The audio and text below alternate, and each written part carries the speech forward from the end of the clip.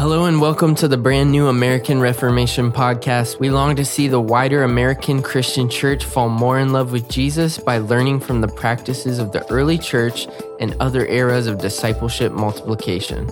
We want to hear from you. Make sure you comment and leave a review wherever you're watching or listening to tell us what God is doing in your life or how you feel about today's conversation. Lord, have your way in us. Let's dive in.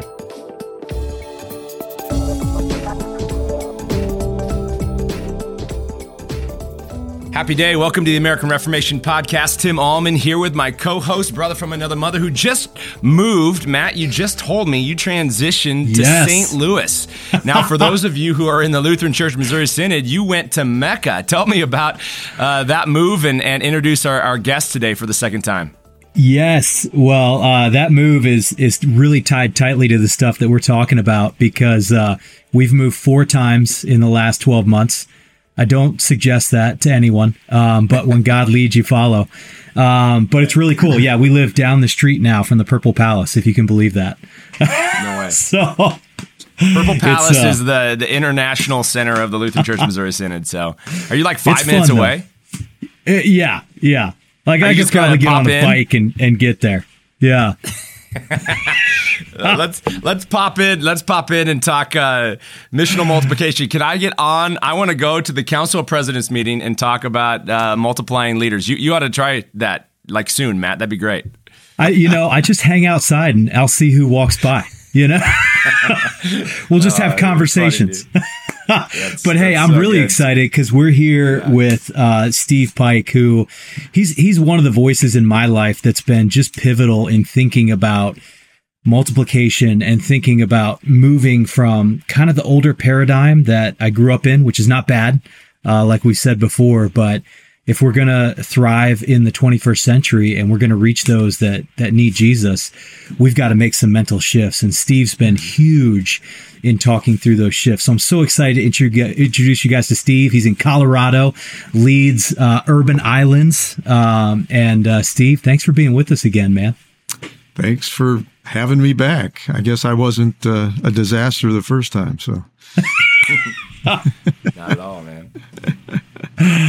Oh man. Well, actually it's fun. So if you guys check it out, we do have a first conversation that we had, and Steve wrote this incredible book, Next Wave. And Next Wave is all about these 10 missional shifts that 12. We need to make. 12. Sorry, 12 missional shifts we need to make.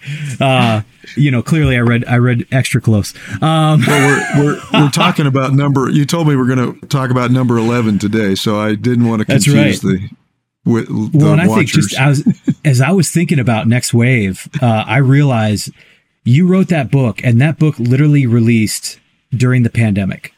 Yeah, which couldn't have been a more perfect time, because I think if it had released before the pandemic, people would have read it and been like, whatever. Yeah. Like everything seems to be going fine. Everything shuts down, and it's like reading this prophetic work. In fact, I shared it with everybody because I was sitting in a 7-hour COVID test line, reading Steve's book going, I think more people need to read this. But the shifts in there, it's phenomenal. You need to check it out online. But we talked a lot about those shifts. So go back and watch the first one if you haven't watched it. Yeah. But let's talk shift 11 and this idea of moving from this addition mentality to a multiplication mentality. Yeah. I think the premise of the book is that the 20th century church kind of landed on some practices and values that actually served well in the 20th century culture, but moving into the 21st century, they're not so helpful. And so my whole idea was to say, this is where we've been and this is where we need to go. And so addition is where we were in the 20th century. And what I mean by that was churches were sort of just content to add people to the number of people sitting in the pews. So it wasn't unusual in the 20th century for a church consultant to be engaged with a church, and the goal would be to have, if the consultation process was successful, the goal would be to have 20% more people. That would be like almost impossible. But the idea of if we could, a year from now have 20% more people that are worshiping together, then big win, which certainly is a good thing. Progress, kingdom progress, more people following Jesus, more people deciding to intentionally go worship with others. Nothing wrong with that at all. But, when you look at the biblical model of how the church moves forward, the early church was actually built on a platform. This is the way I say it. Built on a platform of making disciples, okay? And that is the foundational idea behind multiplication. Multiplication is not some kind of, a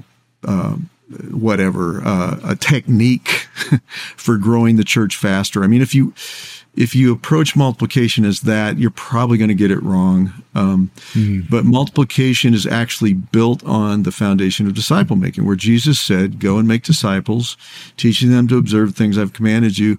And basically what he had commanded them to do was go and make disciples. as well, of course, the rest of that verse kind of talks about helping people become part of a worshiping community and all the things that are part of that. But the beginning of that, the reciprocating invitation, is to you become a disciple maker who makes disciples, who makes disciples, who makes disciples. And when that begins to happen, then it is the foundation of multiplication. So it starts, if you will, it starts at the granular level. Multiplication is not a program necessarily. I mean, there are things we can do and should do to help our organizations and our churches become multipliers, and there are some organizational things, but it's really, really, really hard to do it from the top down without the bottom up happening. And so multiplication at its heart, at its root, is disciples making disciples. So disciples beget disciples. Groups of disciples become churches, and they beget churches.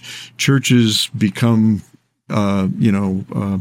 collections of churches that maybe turn into networks or denominations or whatever. And, for that to when that happens, the church will have no problem staying up with population growth, all the challenges that are part of the church. So addition is really inadequate to keep up with the pace of change and world population growth and all that sort of stuff. Yeah. Multiplication is the only way that we're going to get there. So that's kind of the basic idea.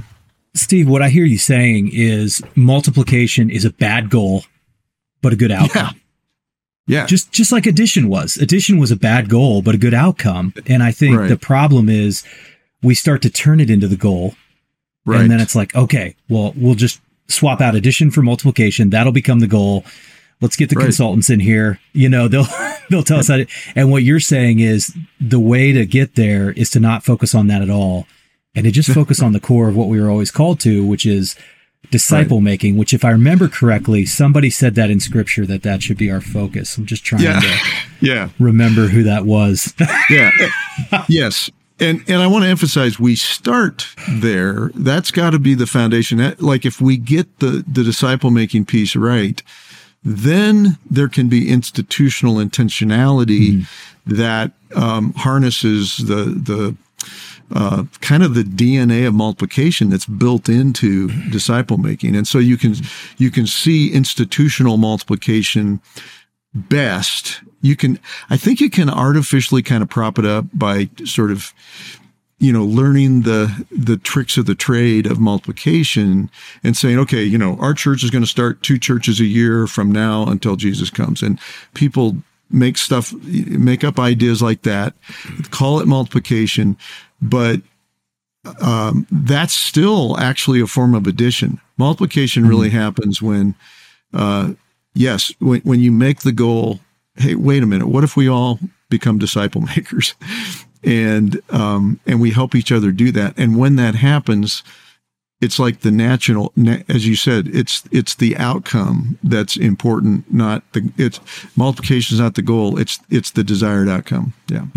Oh, this is good, Steve. So Many of our listeners are connected to the Lutheran Church Missouri Synod, a confessing, very conservative church body, and it's interesting. We're almost 200 years old, by the way. We're celebrating our 175th anniversary as a church body, and I look historically, the tension between the priesthood of all believers and the office of holy ministry is where I think the crux of this struggle, especially in a post-Christian secular culture, is, because if there's an imbalance on, well, the pastor does it, if he's not the word and sacrament guy, y'all come and receive.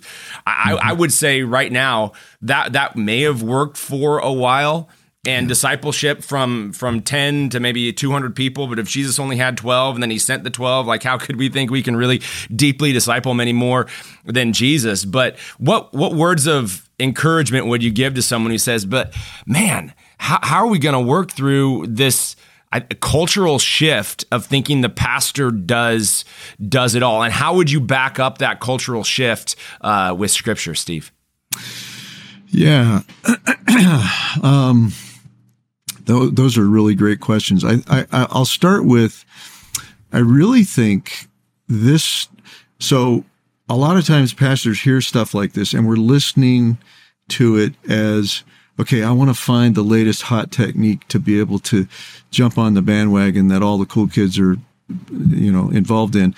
And I think even Lutheran ministers who are steeped in all the traditions of the Lutheran Church are pragmatic enough to think, I want my church to get as much benefit from, the latest things that are being learned and all that kind of stuff. So they think about it from that aspect, and their thought is, how do I get my people to make disciples, is kind of where they land. And so they come up with, okay, let's do a sermon series or, a seminar or a cohort or whatever. And it'll all be about disciple making, and people will graduate and go make disciples. And that's how we get this going. So here's what I would say. The key is the leader, the pastor, whatever the title of the person is, needs to become a disciple maker first. Like, we have to get out. It's not, being behind the pulpit is not wrong, but if that's all we do, we're not actually doing what Jesus said all of us are to be doing, which is to make disciples. And I guess that's the scriptural justification, is Jesus said, he didn't say, I just want the leaders to make disciples, or I just want the followers to make disciples. He says, go and make disciples, talking to his disciples. And again, if you just read that command or meditate on the command, it's got this built in. It's like, as it gets passed on, it just keeps going and going and going. So that ripples down through the centuries to us as a fundamental responsibility for every person. And so it starts with the pastor deciding, or the leader, whatever the title the person has, I'm personally going to be engaged in making disciples. And once that person begins doing it, and then begins to invite others along with them, that's when a disciple-making movement can actually get going. And if the pastor doesn't do that, what happens is other people will pick up the slack, and they become the leaders. They set in motion a disciple-making movement, and then it gets awkward because, if the pastor's not involved, if it's a side thing, there all kinds of weird stuff can happen. Churches can have splits and blah, blah, blah. So it's, I think the challenge is every pastor has to decide, every leader has to decide that I'm going to become a disciple maker myself first. That's my first step towards setting in motion a multiplication movement. Well, and I think, Steve, you hit the nail on the head, and we are the biggest lid, and we have to die a lot more to ourselves to be able to do that. That's been what we've been doing the last year. And let me tell you, the shift, it's challenging when you're used to preaching to several hundred people. And then the new dynamic is to pour deeply into 3 or 4. And take that time to do that. And you're scheduling that in with everything else you're doing. And it's like, okay, well, I don't have time. Well, if you don't have time, How can we look at the stay-at-home mom with 4 kids and say you should make time, or the guy that's, working a second job to support but if we look at our schedule and say, I need to make time for discipleship, what can I repurpose? How can I be more intentional? We realize discipling can happen as we go, but once we pull that lid off and we die to ourselves a little bit, man, that's when this movement really begins. Right. Absolutely. Absolutely. And, one of the key things is learning to say no to stuff. You really have to look at all the stuff you're doing and ask the question, is that what I'm really called to do? Whatever that specific thing is, because we know we're called to make disciples. So that's a high priority. And that means we need to be willing to look at everything. Just take everything we do and lay it before God and say, okay, where, because we have to find space for this. We have to. Now, here's the thing. I think it's easier than we think to build disciple making in our lives. Part of the rest of Next Wave or other portions of Next Wave, we talk about what we think is just it's a modern day explanation of what disciple making was viewed as by the early disciples. And bottom line is they were always making disciples. Like wherever they went, disciple making was not confined to the church building. It wasn't confined to a class. It wasn't confined to teaching. It was literally life on life. And so, for example, I live in a high-rise apartment building in downtown Denver, and today I got on the elevator to take my dog out, and there was another person on the elevator, and you've got like 5 seconds or 10 seconds, depending on how many floors you're going. And I see that, like the way the shift has happened in my brain is that's a disciple-making opportunity. Now, obviously, I can't take the person in 5 seconds from, Richard Dawkins, atheist, to whoever your favorite, Martin Luther, I guess, would be the right person for the Lutherans to be excited about. But anyway, I can't take them from one end of the spectrum to the other. But, I can do something to help that person move toward Jesus. And that's what disciple, in my mind. So disciple making actually can be more embedded.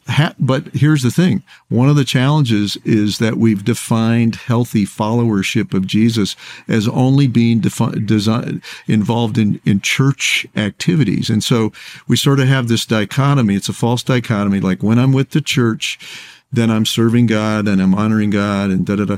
But when I'm working my job or I'm out in the community at Costco or whatever it may be, that's not spiritual. And I think we might have talked about this last time, but I often, I just remind people the dichotomy is not sacred or secular.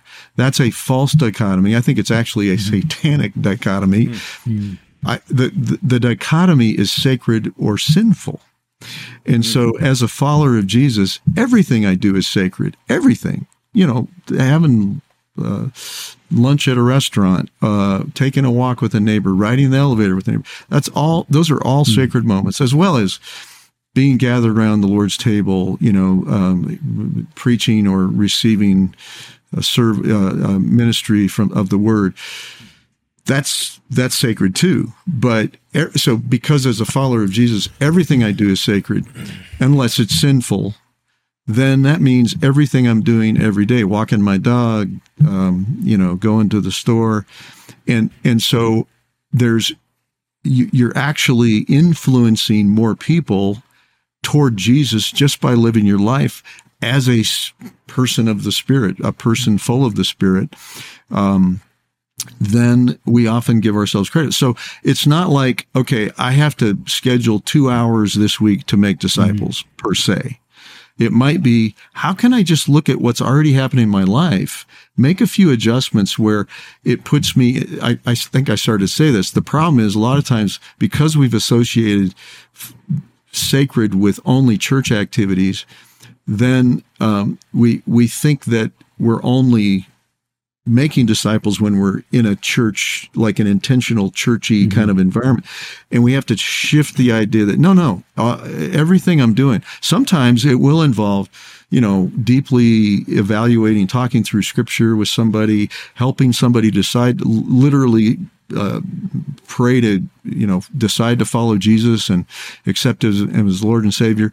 But other times it's just being a kind person that they want to have a conversation with again, and so that's part of disciple making too. So, man, Steve, that is profound, Matt.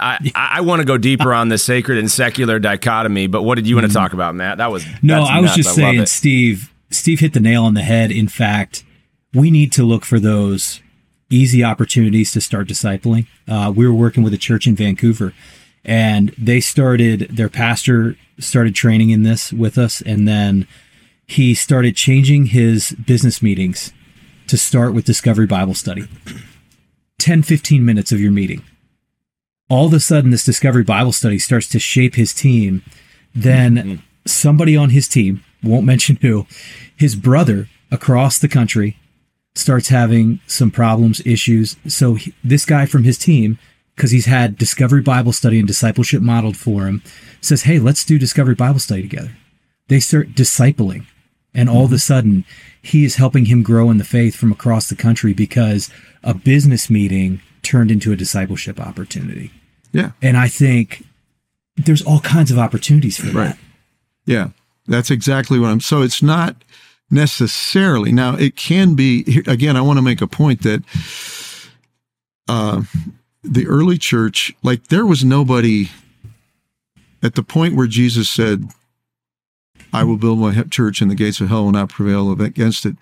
There were not very many people in the world that were following Jesus at that point. So the point is, if the people who heard that just said, well, our response to that is we're just going to meet together every week, several times a week, and we're just going to talk to each other, and we're not going to share this with anybody else, that would kind of be missing the whole point. So there was they intentionally embedded in their lives the sharing of the gospel, the living out of the gospel in such a way that over the next 300 years, Christianity ended up being the religion of the empire. And again, there's some great books about how and why that happened, but Rodney Stark's book talks about his conclusion is how did this very minor cult basically in year 33 become the religion of the empire? What made it different than all the other little cultic groups that were populating the Roman Empire? And his answer was that the Christians actually lived out the gospel. Basically, that's just my summation of his summary paragraph of his answer. So the point is, there's real power in just embedding it into your life, that in everything you do, not just even in church business, but just seeing yourself as helping somebody that doesn't even think they want to follow Jesus. They may be again, Richard Dawkins' atheist. They're not looking to follow Jesus. And you say, hey, you want to come into a Discovery Bible Study? Their answer might be, no way. But that doesn't stop you from seeking to make a disciple of them. My attitude is we keep giving them the opportunity to follow Jesus, but depending on where the person is at. And what you just described is a beautiful illustration of making great use of time. But even so, what I'm I guess where I'm going is sometimes our busyness with church activities actually prevents us from having time to even interact with people who aren't already following Jesus.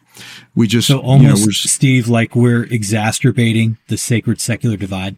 Yeah, exactly. And so we actually have to kind of break out of our bubble. Think of it as we've got a contagious positive disease and we got to be around other people for them to catch it, or it's not, we're going to only be the ones that have it. And so that means we have to change our habits. We have to be intentional. I've talked to, now I've helped a lot of pastors make this shift, and they say, well, I just don't have time. I'm always in church and I never have an opportunity to interact with somebody who's not a believer. And I just say, okay, well then what might you do? Well, one guy said, I've always wanted to learn how to do jujitsu. So he joined a jujitsu class. And now about half of his class is part of his church, after a year. It takes a while. But so you build intentionality. And sometimes even churches have such a busy habit of church stuff that the people that are fully invested in the church don't really have bandwidth to interact with people who are not following Jesus. So anyway, we encourage people to see disciple making as everything that goes on across the whole spectrum, from you bumping into somebody who's not following Jesus. Disciple making begins there. That's where disciple making begins. They don't know it, but you're starting to help them move toward Jesus. You're doing the best you can to help them move toward Jesus, all the way across to they're making disciples who make disciples who make disciples. So I think the revolution we have to have in our thinking is, instead of segmenting, I think evangelism happens inside of disciple making. Disciple making is the whole thing. Making a disciple starts before the person decides to follow Jesus and continues after the person. But in the middle, is where that evangelism opportunity happens, or the evangelism moment, and they decide to follow Jesus. But you just call the whole thing disciple making, and then that helps you not. It's easier to embed that instead of saying, okay, now we're going to go out soul winning, for the next 2 hours, and then we're going to stop and we're just going to. No, we're just going to be making disciples all the time, and have people in our lives that are at all different places along the journey, and that's how we're going to do it. Steve, I love this. There is so much. So what I hear, just to summarize, if you're a church leader, in your hobby, whatever it is, it gets you outside, whatever the rhythm is, this is where you get to bump into people who are on the way to Jesus. But then I think it's for the everyday follower of Jesus, it's just a re-understanding actually of Luther's idea of vocation. Yeah. In your going, wherever God has placed you, with the unique gifts God has given you, build relationships that lead people to know and follow Jesus. Do you agree with that, Steve? Is that another way to understand it? Absolutely. And the role of the church kind of shifts from come here and serve Jesus to we're here to help you as you go and do what you just described. Like everybody's got a vocation, and we've sort of downplayed that, and we've made it like people who are in ministry, leadership roles, vocational ministry, they're the heroes in the kingdom, and everybody else, is just like, again, we reinforce this unhealthy idea about the church. And really, it's the other way around. The church, the gathered church exists to be a place of resourcing and encouragement so that people are equipped to go out on mission in their everyday life. And that's where the real ministry is happening. That's probably not the right way to say it. It's where ministry happens that's just as real as ministry that happens within the confines of the church activities. It's both and, not either or. But we've emphasized so much, the institutional and the, religionist, I think I just made up a new word there, I like it. Aspects of following Jesus to the demise of just being present with people and letting the Holy Spirit work through us in their lives. And we have, I think the difference is being, that's kind of happening anyway, but when you're cognizant, when you're aware, when you're like, okay, I'm on an elevator for 5 seconds with this person, what can I do just to help them move toward Jesus? And, most of the time for me, that just means be a kind person, just make it where they think, okay, I wouldn't mind talking to that person again, and then maybe a month later, we're at a HOA picnic and we sit across the table from each other, and now we start to meet each other, and he's not afraid to sit across the table from me because he had a good experience on an elevator, and then as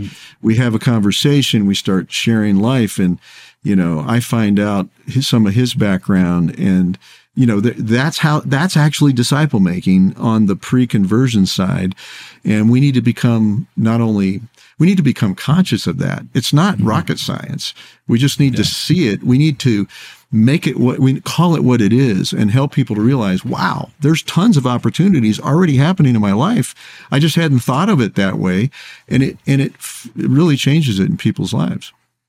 Well, and I love what you're talking about. Go ahead, Matt. Oh, I was just going to say, like, I think sometimes we're afraid of the words reimagine or innovation because we think about it as creating something completely new instead of realizing that the best innovation is just going back to the core of your DNA. I mean, listen to what Steve's been talking about. He's been talking about, here's what the early church did. Here's how they moved and reached out. And then Steve is digging deeply into something that, a lot of Lutherans should be super passionate about, which is vocation. Yeah. Like Luther was really the standout in saying every job is sacred. Every job is a sacred calling from God. And I don't know, Tim, maybe you can help me. I don't know where along the path we lost that, but we need to go back, remember that, and really embed that in our people because, the days of lowering the bar to show up to worship, put money in the plate, invite a friend out so we can see it. That's a low discipleship bar. That to me is the difference between, my 3 boys love working out. The older 2 will jump up there and do pull-ups. The younger one, who's only 6, he wants to do them too. So he jumps up there and I kind of like have to, oh yeah, you're doing them, bud. And it's like, that's what we're doing to the church. We're making them think they're doing something that they're not doing instead of saying, hey, I think it's time for you guys to learn how to do this, and we want to equip you to do it. Yeah. Absolutely. Yeah. So some thoughts there. I think that vocation is, think of a teeter-totter, a re-understanding of Christian vocation, all offices, husband, mother, father, etc., out into the community. That is the balancing seesaw mechanism that moves us to office of holy ministry. The church needs leaders, and we are called to be on mission to send out the priesthood of all believers to multiply the message of Christ to the masses. So I think we need to dig deeply into vocation. It is the catalyst that I think then when we get together for the gathering, I think the Lord is doing a new thing right now, Steve, in the gathered and then scattered church. Those that are coming to my church, as I'm talking about really the mindset and the heart space of the disciple of Jesus, going out just yesterday preached on do not be angry. Anger is not in the Bible. Anger does not produce the righteousness of God. So they're eager to have their character shaped more after the heart of Christ. Why? Because the struggle against sin, death, and the devil is a real thing that they're encountering right now. And Satan, go back to that sacred and secular satanic divide. I believe it is assault of Satan, man. Jesus came to seek and save those that are lost. Jesus goes after the one. Jesus came to love the world. And right now, we're making those that have different ideologies our enemy. And they're not our enemy. Satan and his lies is the enemy. So anything more to say about where that kind of came from? And I think the church right now is falling off on one side or another. I could speak to folks that are on the far right that just are, the far right, this is a religious type of a movement right now. And you could say the far left as well, if you're just talking politics. The way of Jesus walks that middle road or moves us to find heavenly solutions to heavenly problems where everyone else is finding earthly solutions to earthly problems. And that's Satan's playground there. Anything more to say, though, where this sacred and secular satanic divide kind of came from, Steve? Well, I think it's been a part of the dynamic of the challenge and the dynamic of the church pretty much through the whole story of the church. That's just, there's sort of, there's the pendulum swing of the church. We tend to emphasize different things at different times. And so, it's, I think what happens is as sin abounds, grace abounds more, but also as sin abounds, we feel like we have to do something about it, and we decide the answer is to move harder this way and avoid sin and stay away from sin, and obviously stay away from personal sin. But there's a difference between staying away from personal sin and staying away from sinners. People who need Jesus. And I think I don't know. That's a great question. I mean, some of it might be the politicalization of the church, where the church got tangled up with a certain brand of politics. And actually, depending on the church you're part of, different parts of the church tend to be tangled up in different sides of the political divide. There's churches that are more left-leaning. They resonate more with the message of the left, and there's churches that resonate more with the message of the right. And I just submit that Jesus is an equal opportunity offender. That's right. And he would, if you take everything he says and you're hard right, you're going to be offended. If you take everything he says and you're hard left, you're going to be offended, because he's calling. And I think when the church just allows itself to be hijacked by these polarizing views instead of being oriented around Jesus, that's when we get into trouble. But I think the solution, again, is get back to this simple thing. It's the solution is not some kind of media campaign to tell the church to, it's not even going for the middle. That's another myth, is like the middle is a safe place. Jesus is a safe place to be. Yeah, Jesus is. Yeah, exactly. It's not like, okay, we have to compromise some middle ground, and we're not trying to make everybody happy. We're trying to follow Jesus. And I think there's that's a small huge, little Steve. story, Matt. Can I just? Yeah. There's a small little story of Jesus that we often overlook that I think is really formative in Luke 9. So Luke 9 at the beginning, you got the sending of the 12. And then Luke 10, obviously, sending the 70, 72. And then toward the end of chapter 9, there's this journey with Jesus and the disciples through a Samaritan town that rejects him.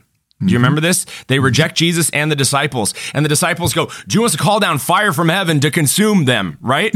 And Jesus, it simply says, and Jesus rebukes them sternly, right? In my vernacular, he's like, come on, man. Don't you know if fire comes down from heaven, we're all burning? Because we all deserve, we've all rejected. So you got a lot to learn, son, as you start to follow me.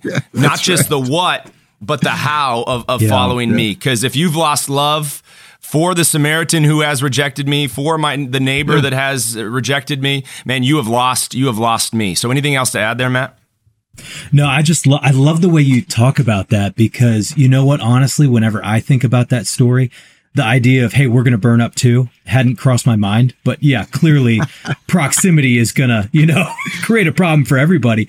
But I think also there's that idea of, I wonder if Jesus is sitting there going, man, how surprised are they going to be when they're going, okay, what's the mission? The mission's obviously to tell all our Jewish brothers who have been waiting for the Messiah that you're coming. And Jesus says, no, I want you to go out to Jerusalem, Judea, Samaria, and the ends of the earth.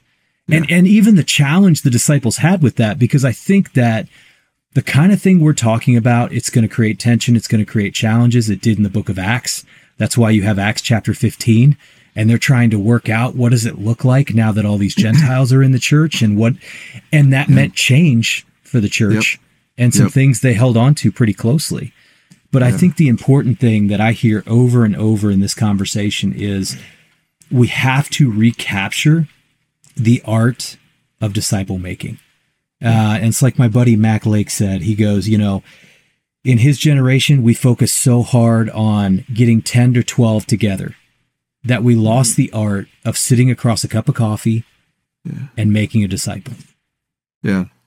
Yeah. Another story that is maybe will speak to this conversation as well is Jesus going into Jericho.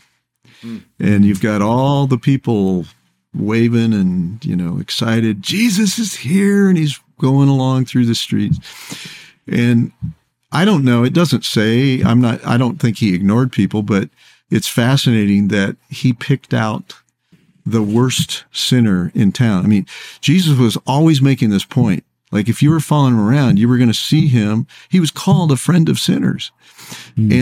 And so in that story of Zacchaeus was actually in collusion with the Roman occupiers to basically extort money out of his fellow Jewish people. I mean, he was Bernie Madoff on steroids. And I mean, just another level of, the guy was just, frankly, he was evil. I mean, that's how he was viewed by the people in his town. And Jesus, in front of all those people, said, hey, Zacchaeus, I want to come have table fellowship with you today at your house. Okay, so he's telling everybody, this is where my priority is. And he gets, I don't know when this happened exactly, but at the end of that story, as it's wrapping up, and Jesus is either at or he's headed to Zacchaeus' house, he makes this statement: I came to seek and save that which is lost. And therein, that is the mission of Jesus. And therefore, if he's the one building his church, that's the mission of the church, is to seek and to save that which is lost. And Jesus is saying, if you're going to follow me, you're going to be intentionally going after lost people. And it's ugly and it's countercultural and it's not going to be understood by religious people. Religious people are really going, what is he doing? This can't be the Son of God. He's having a meal with this evil man. And yet, so the whole point is our mission we join with Jesus on is seeking and saving that which is lost. And so enough said. So Steve, I love the dynamic we got going right here, because I'm seeing myself on the left of the screen, and I kind of took the option of let's start something new to be able to do this. Tim, my brother over there on the right side of the screen, he is taking something that has existed and he's making these shifts and doing some really cool things in the way of that. Yeah. So you're looking at both of us, you're coaching us. What advice are you giving us individually to make these shifts we need to make to move into disciple making? Yeah. So a lot of times, again, I'll just jump back to sort of a institutional answer to start with, but I'll get to a more practical in a minute. But a lot of times when organizations are thinking about existing churches and new churches, they treat them almost as competitors. And, it's like, if you're going to start a new church, we got plenty of money and we're going to put you up on a stage and, throw glitter at you or whatever. And for those of you that are plugging away with an existing church, God bless you. I hope it works out, and we'll throw a few bucks your way if you come up with a good plan or something. So, it creates this tension between church planners and pastors of existing churches who are trying to help that church flourish again, because we treat them as different. Like, church planning is great and good, and the other is, okay, you just got to plug it out. Anyway, here's what I would say to that. I believe that church planting and church renewal, church revitalization, whatever label you want to give to it, are the same thing, starting in a different place. Okay? I think that's really helpful to think that way, because the end goal is to have a healthy, multiplying church. Okay? Yes. But with a new church, you're starting at a very different place than you are with an existing church. And actually, I think it's way harder. So between the two of you guys, I have way more respect for Tim than I do for Matt, because Matt's taking the easy way out. He's like me. No. I've decided I'm going to do the fun thing, because it's actually easier to start a church from scratch than it is to help a church that's already been on a journey to flourish again. And that it requires a higher level of leadership skill. There's just it's just really a hard thing to do. That's why it's not a super common story. Is you see a lot of churches where their story is they just kind of go along. In fact, Tom Rainer, the guy from Lifeway, he wrote a book that was I can't remember the name of the book now, but it was the premise of the book was he was going to do the same thing that Jim Collins did with Good to Great for companies. He basically studied a bunch of companies that went from being good companies to great companies. And he was looking for the secret sauce. Like, what's the common elements that all of those companies that went from good to great? And that's what the book is about. There's I forget how many common elements that he found that were common practices that helped a church go from good to great. Tom Rainer decided, hey, I'm going to do the same thing for the church. What a service. So he came up with these parameters, like how do you define when a church has gone from good to great? What's a good church and what's a great church? And so he actually decided on I think before he started looking for him, he said, well, it's got to be, and I don't remember the specific parameters, but they had to do with, number of baptisms, stuff like that. Okay. So, and there's got to be like this certain percentage increase, but here's the one key, or the one element that he made sure was part of it, was the same leader had to be there when the church was good through when the church became great. So he got a sample of 50,000 churches, 50,000 churches to study, looking for churches that fit the parameters that he had come up with of what it means to go to good from great, from good to great.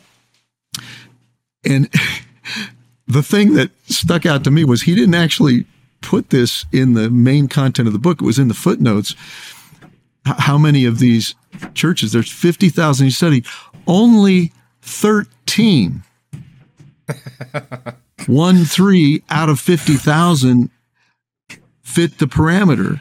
And those are the churches he wrote the book about, was here's what they have in common. But my takeaway was, it's almost impossible. Right?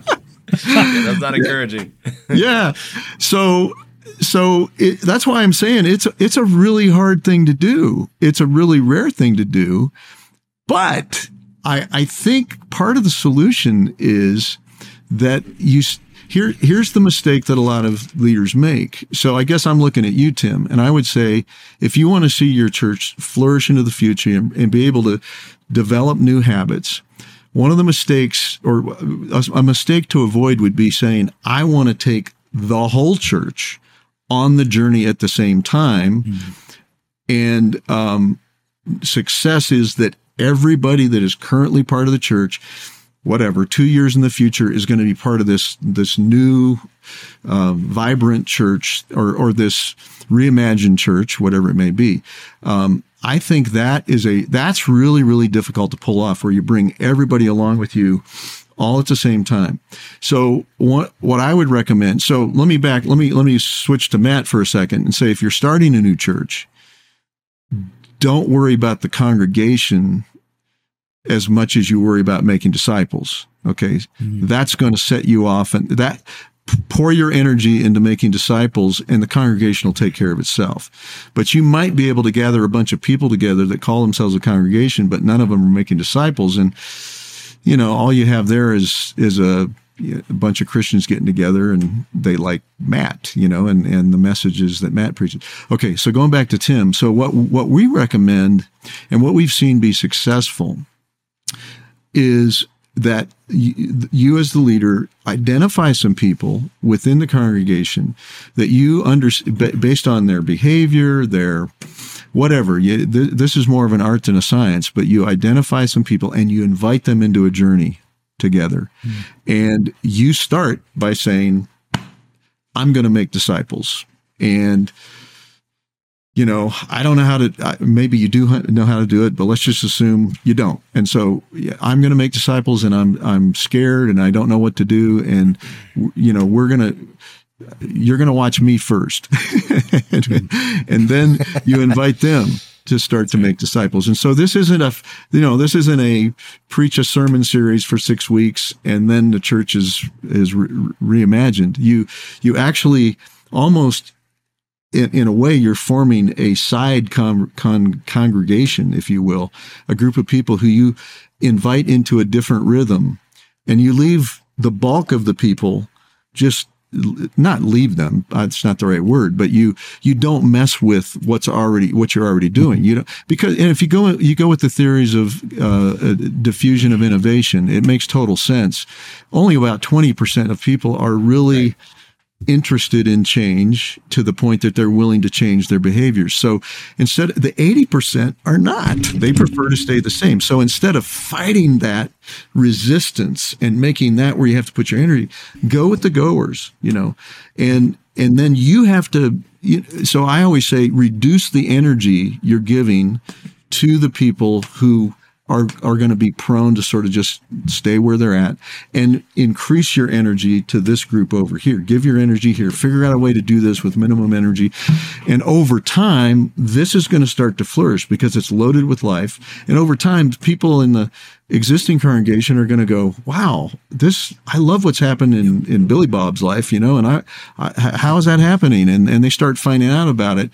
And so instead of trying to, conquer this huge resistance that people have, well-intended resistance, they're not evil people.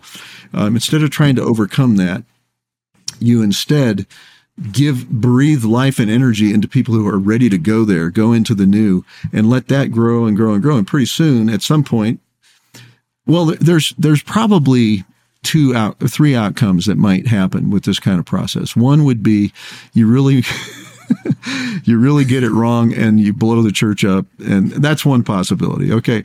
The second possibility is you actually realize, okay, what we've created over here is actually the seed for a new church. And instead of trying to bring the two congregations together, you just send this one out and then you do it again. That's not a bad thing. Then the other option would be that you find a way where there's enough excitement generated where the bulk of people say, yeah, we want to go where this group's going. And that can happen too. So that would be my counsel to you, Tim, for an existing church. And then Matt, just build on a platform of disciple making, like relentlessly. People will come to a new church and are like, hey, when are we going to start doing this or that? And it's all like institutional elements that they personally love and desire, and they will sidetrack you from a disciple making focus. Don't let them do that. Stay focused. Steve, so much wisdom there, bro. Like, I am so excited, and I never want to forget what it's like not to know. So I'm 40, I'll be 42 next month. I was 31, 32 when I came into a divided church and school. We have a lot of schools in the Missouri Synod, and financially anxious, a lot of debt. We had $11 million worth of debt, worshiping about 400 people. And so it was a little overwhelming, but I didn't have the wounds of like trying stuff, and it kind of, so you're just like, yeah, I want to play the 31-year-old dumb pastor like my entire ministry, where it's like, I don't know exactly what God's going to do, but he called me here, and I like you, and let's see what the Lord does. And I promise to be here to bring the word consistently with passion, and I'm going to invite other people on. So what we kind of did, you work with what you got, right? You work with a willing. It's a small group of people, and this small group of lay leaders came together within 6 months, Steve, and started a ministry called La Mesa.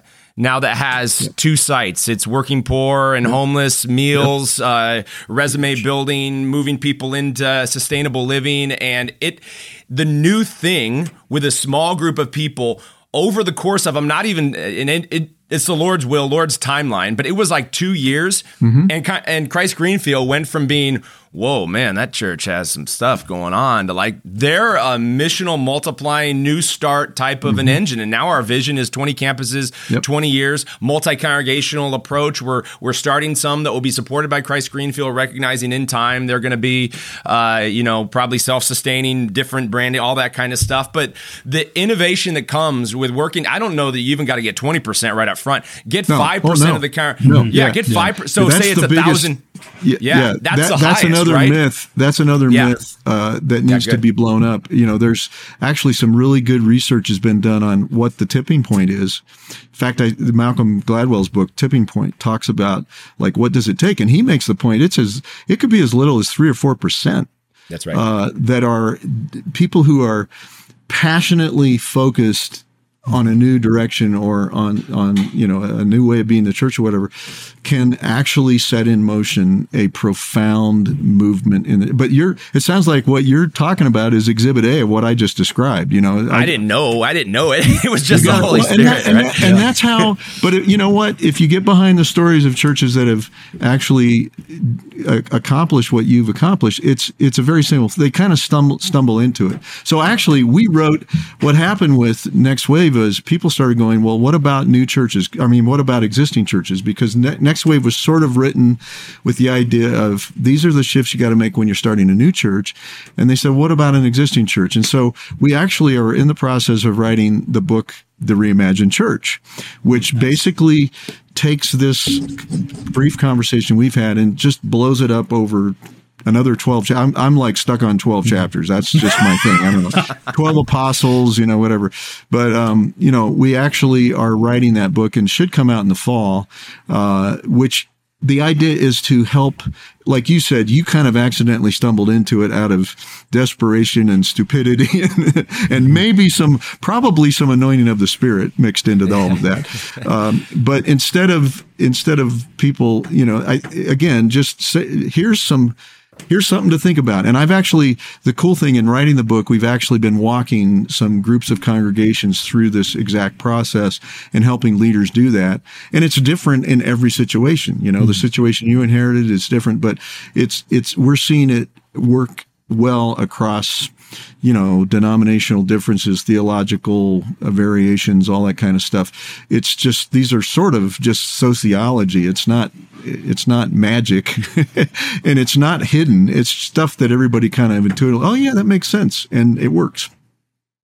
Well, and I think that's huge, Steve. And kind of, one of my last questions for you is, I think we can all agree this is a shift we have to make. And we see a couple pathways we could do it. We could take the existing, we could start new. How do I determine which pathway is best for me? Because I think what I heard in Tim's story is 10 years. And when I'm thinking about my story, about 10 years, everything's going to take time in the making, and it's all going to be wildfire. So how do I help determine which pathway would be best for me to make these moves? Yeah, I think that's a really great question. I don't know if there's a super clean answer to that, except to say, there's a sociological principle, past behavior predicts future behavior.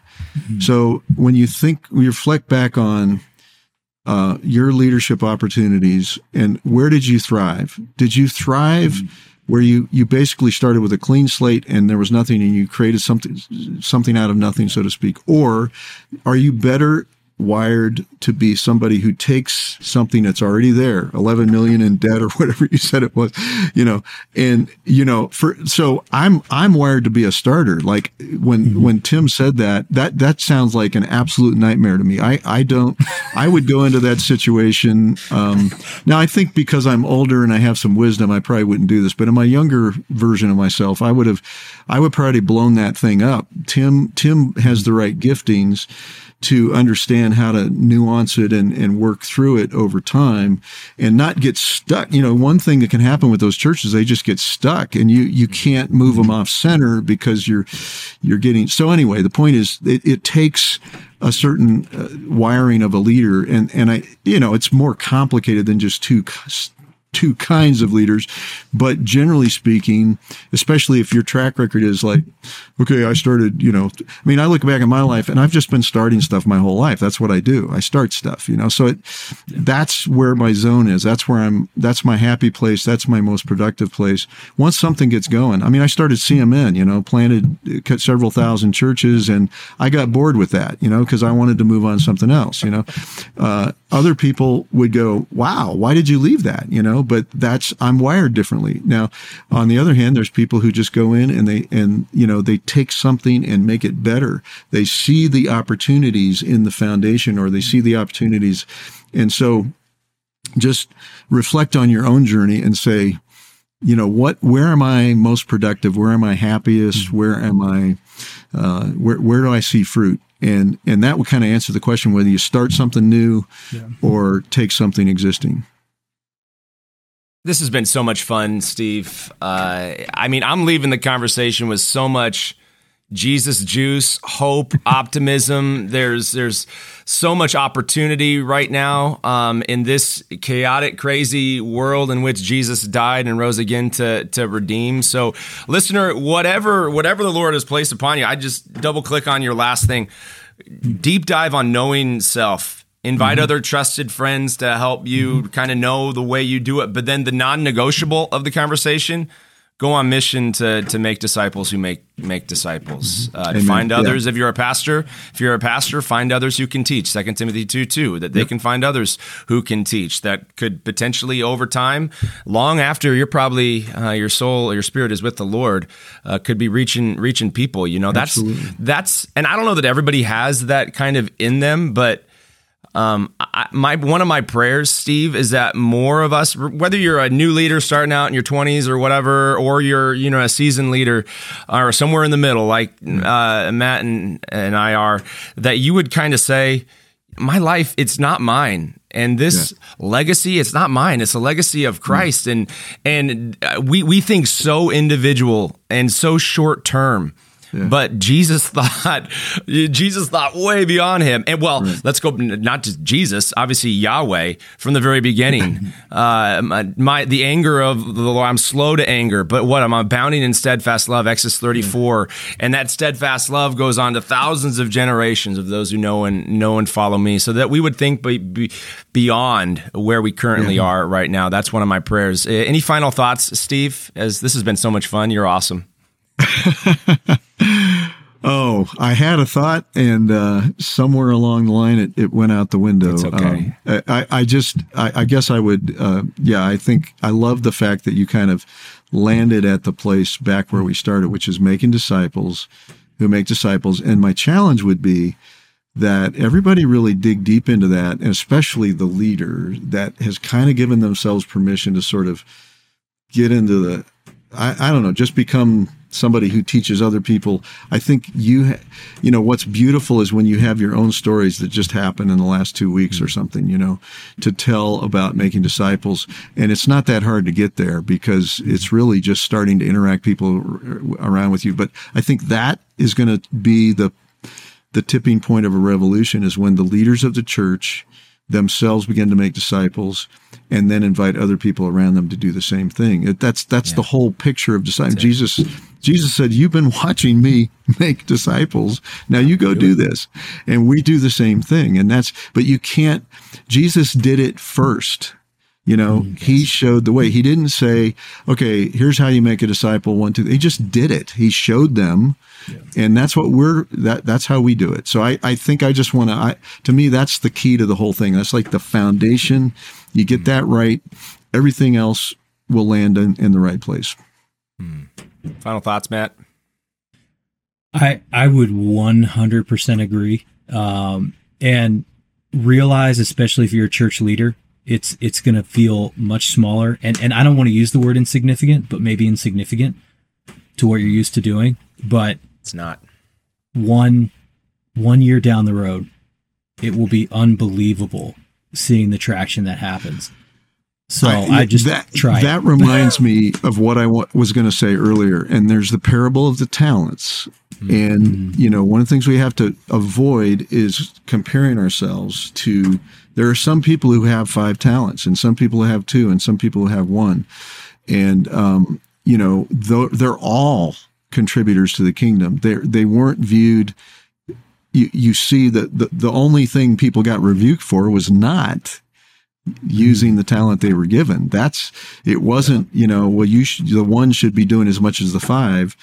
It was, so anyway, the point I'm trying to make is absolutely don't measure. We've got to put some kind of blinders on or something, and stop trying to, either be intimidated by people that we think are more talented than us, or feel superior to people that we feel are less talented than us. That's such a dangerous path to go down. Yes. And it's super subtle. And in this area of making disciples, like you said, Matt, I've seen situations, depending on the circumstance, it might take a long time before you start to see fruit that you feel like is worth counting. And that's where we get back to the other absolute foundational principle that I kind of talk about in the book a little bit, of obedience trumps everything. One of the worst things that happened to the 20th century church was we made excellence the number one value that everybody was shooting for. And that is not a kingdom. That's an American idea, is excellence as the number one value.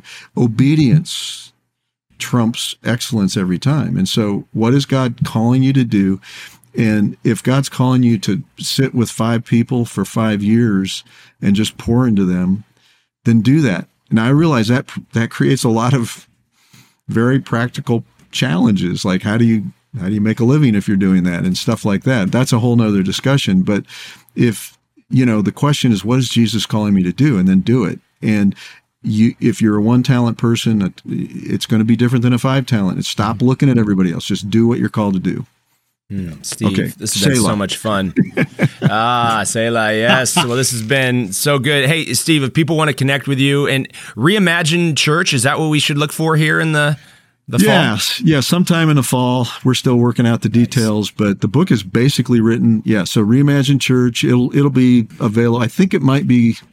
This is premature, so I probably shouldn't say, but we're working with a publisher, and it'll be with a publisher you're familiar with, maybe. And but anyway, to get in touch with me, probably the simplest email for me would be Steve, Steve, at uip.city. Steve at uip.city. That has the fewest letters in it, so it's kind of the easiest for people, and that will get to me. So fun. Matt, love partnering with you to learn from amazing leaders like Steve. And I think we're going to do this a handful of times into the future, and that'll be great. This is the American Reformation Podcast. Sharing is caring. Please like, subscribe. You guys may not know, but the Unite Leadership Collective, this is a podcast, Unite Leadership Collective. The audience is growing, and wherever you are taking this in, if it encourages you and you find joy, you find hope, you find encouragement to start new things, to reach new people with the gospel, or just do the one right next thing, which is find that brother or sister that you're journeying alongside, your neighbor, your coworker, and just start to lean into Jesus conversations with them, man, the Holy Spirit will show up and show off. This is the American Reformation Podcast. We'll see you next week. Thanks so much, Steve. Thanks, Matt. Thank you. Thank you.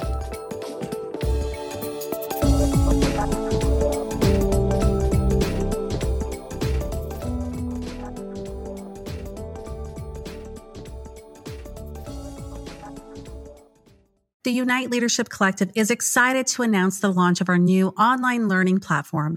Whether you're considering entering into ministry or already leading, we have the resources that you need to become an empowered leader in your ministry. Our learning platform will release new courses every quarter, with our first available course, Becoming an Engaged Leader, available now. But by joining our monthly membership, you'll unlock unlimited access to all of our courses and gain entry into our exclusive coaching community space where ministry leaders can connect with each other. This community also grants you access to bi-weekly coaching calls led by the ULC team, private Zoom calls, and additional team discounts. To celebrate the launch, we're offering introductory rates for all of our courses and the monthly subscription plan. Just enroll prior to January 1st using the code 75ULC2023 to get 75% off at checkout. Visit theuniteleadership.org to learn more about our online learning platform and start your journey to lead effectively in any church settings today.